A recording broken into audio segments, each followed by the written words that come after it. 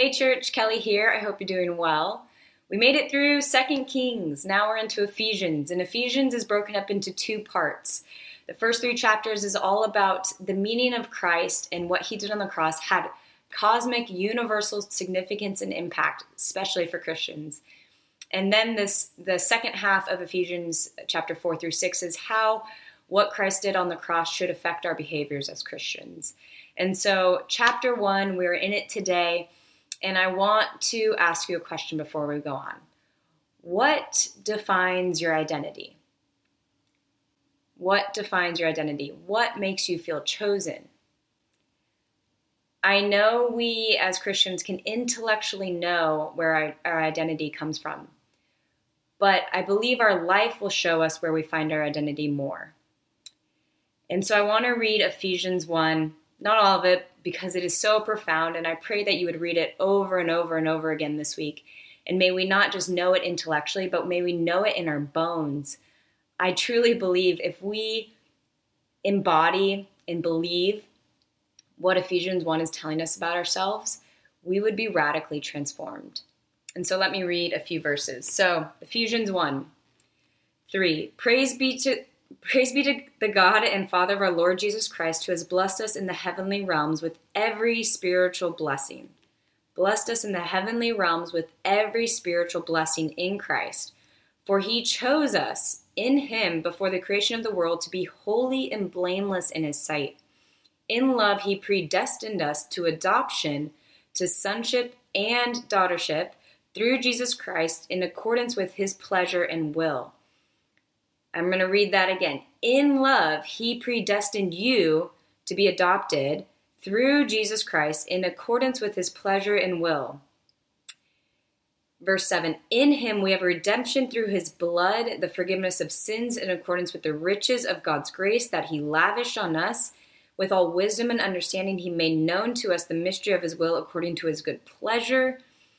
To verse 11, in him we are also chosen, having been predestined according to the plan of him who works out everything into conformity with the purpose of his will.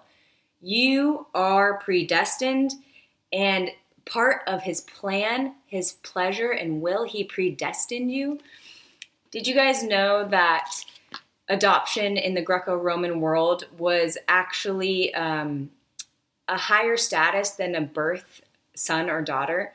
So a bloodline could be disowned by their parents. A child could be disowned by their parents. But if you were legally adopted, you could not be disowned. And you had equal access to, you were an heir, so you had equal access to the inheritance. And in that first century context, they actually received the inheritance as the parents were living and after they deceased. So we can have access to our inheritance now because the Holy Spirit says we have a guarantee and we're going to experience it later on. But let me go back to the chosenness. Being adopted is actually a higher level of sonship or daughtership than just being birthed. That is a radical statement that is being made here in Ephesians. That you weren't just birthed and wanted by a parent, but you were actually adopted, predestined, adopted, chosen, wanted by God, and he chose you. He knows what you've done in the past, but that is all wiped clean when you have been adopted. You've been birthed into this new family. I know we know this intellectually, but that is radical if we truly understand this. So I'm going to read a quote from a book I've been reading. It says, the concept of having been born into a new household and a new heritage and having been set apart from a fleshly, worldly heritage and destiny provides a powerful image for engaging in a close examination of our desires, our prejudices, our assumptions about what makes a person worthwhile, and the goals we have set for ourselves in life. It invites us to explore what the imperishable seed of the word says about the heritage into which we have been born, into which we have been adopted, the way of life and relationship we are called to live out, and thus also discover what futile ways inherited from our ancestors persist in our own lives and pollute our relationships and our ambitions. That is a radical statement, and I love that because it's saying, Look back at your family of origin and see which ways are you thinking or living that are counter to what Christ's family wants you to live.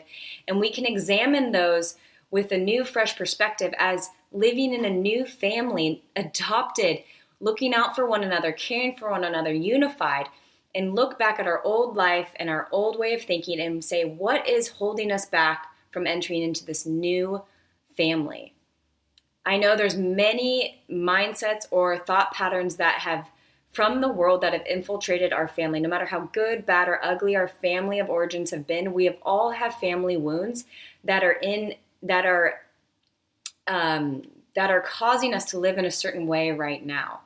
And we need to look at those and examine those, but also cast them off to accept the truth of our new family and our new identity being chosen and predestined. So I ask again, where do you find your identity? Where do you believe that you're chosen? What causes you to be chosen? I know I have a desire to be deeply chosen for whether my looks, my accolades, how smart I am, how athletic I am, whatever it is, I want to be chosen. But all of those are external. My real chosenness comes from who God says I am, who He adopted me to be, and how I can live in His family and live the way He wants me to based on what Christ did on the cross. And so I pray that is an encouragement to you to know that you are chosen and how you can look back at your old family systems and heritage and how that's influencing the way you operate now. And may we all live into the family of God that God's calling us to be. Much love, church.